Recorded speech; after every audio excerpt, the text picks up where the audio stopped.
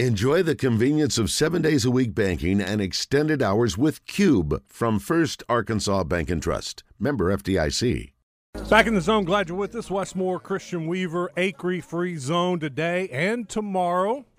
Acre's coming back from Pearl Jam, then heading out with UCA to North Dakota. So it'll be Christian and I hanging out and making sure everything's going on schedule. And look at us. We're on schedule with the mayor. We don't have to keep him waiting. Mayor Frank Scott, Little Rock, joins us now. Mayor, welcome into the show. How are you? Good morning, Wes and Christian. It's definitely always a pleasure to be with you guys. Saw you tweeting out over the weekend. Pretty happy with those Parkview Patriots. Yeah, I'm a Parkview alumnus and excited that we squeaked out a win against Bryant. We know Bryant has had a 54 game winning streak for quite some time. I'm glad to see the red, white, and blue show what a Patriot means. This week they have North Little Rock. You and Mayor Hartwick, y'all have a little lunch bet on the game this Friday night? No, but I'm pretty proud of these Patriots. I think we're going to do another good job and come out on it. I don't need to bet on the Patriots when you know what's going to happen. I know, but there's nothing wrong with the free lunch, right? Yeah, nothing wrong with that at all. Well, hey, it is lunchtime, and a lot of people getting ready for lunch, but there's some out there in our city that they don't have that, we call it a luxury of getting to eat out all the time or just to find food.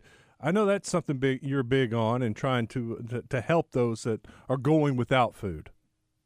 Yes, addressing food insecurity here in the city of Little Rock has been a huge priority of our administration and the City of Little Rock Board of Directors. Want to give a shout-out to Vice Mayor Kathy Webb alongside our Food Desert Task Force that I appointed. They worked to create a number of different recommendations that are going to come before the city board here in the next couple of months on how the city can address food insecurity in a very real and significant way.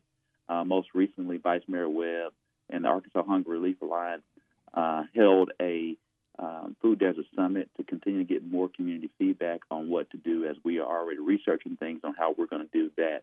And so we're really excited about these recommendations that we'll be implementing pretty soon. And as you shared, there are many food deserts within the city of Little Rock, and there's individuals, our brothers and sisters, who aren't able to get a meal.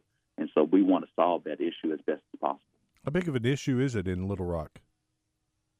Oh, it's pretty big. When you think about our brothers and sisters that are unhoused here in the city of Little Rock, we do a census each and every year. We think we have about 800.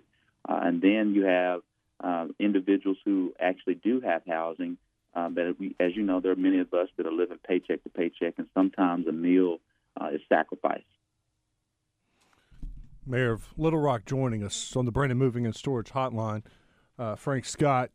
Mayor, tomorrow is the last day for residents that were affected by the tornado to apply for grants.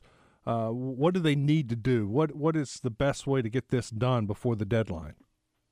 Sure. I want to continue to give a shout-out to all of the organizations that donated funds, whether you were a person or a corporation or an organization, during the wake of the March 31st EF3 tornado. We were able to raise somewhere close to $600,000. We created a partnership with United Way to do direct assisting grants for each individual that chooses to apply, and it's on a case-by-case basis on the amount. But $600,000 can go pretty quickly, and so we want to make certain everyone has the opportunity to make an application to receive these funds. And so the deadline is September the 15th. That's the last day for residents affected to submit these grants to the City of Little Rock Cares, and United Way, again, is administrating this for us. And please just ask everyone to visit heartaruw.org. Again, heartaruw.org to get your application in. I was amazed driving around after that microburst that we had last week, and where it hit. It was just like the people living there have got to be thinking, what is going on? Yeah, climate change is real.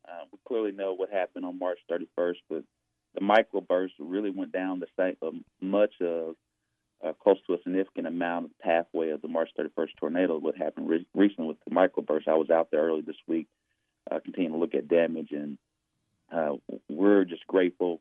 By the grace of God, no one lost life either in the March 31st tornado or the microburst. But we're working to continue to focus on recovery and rebuilding efforts for our residents. Mayor, thank you for your time. It was good to catch up with you. Best of luck to your Patriots this weekend.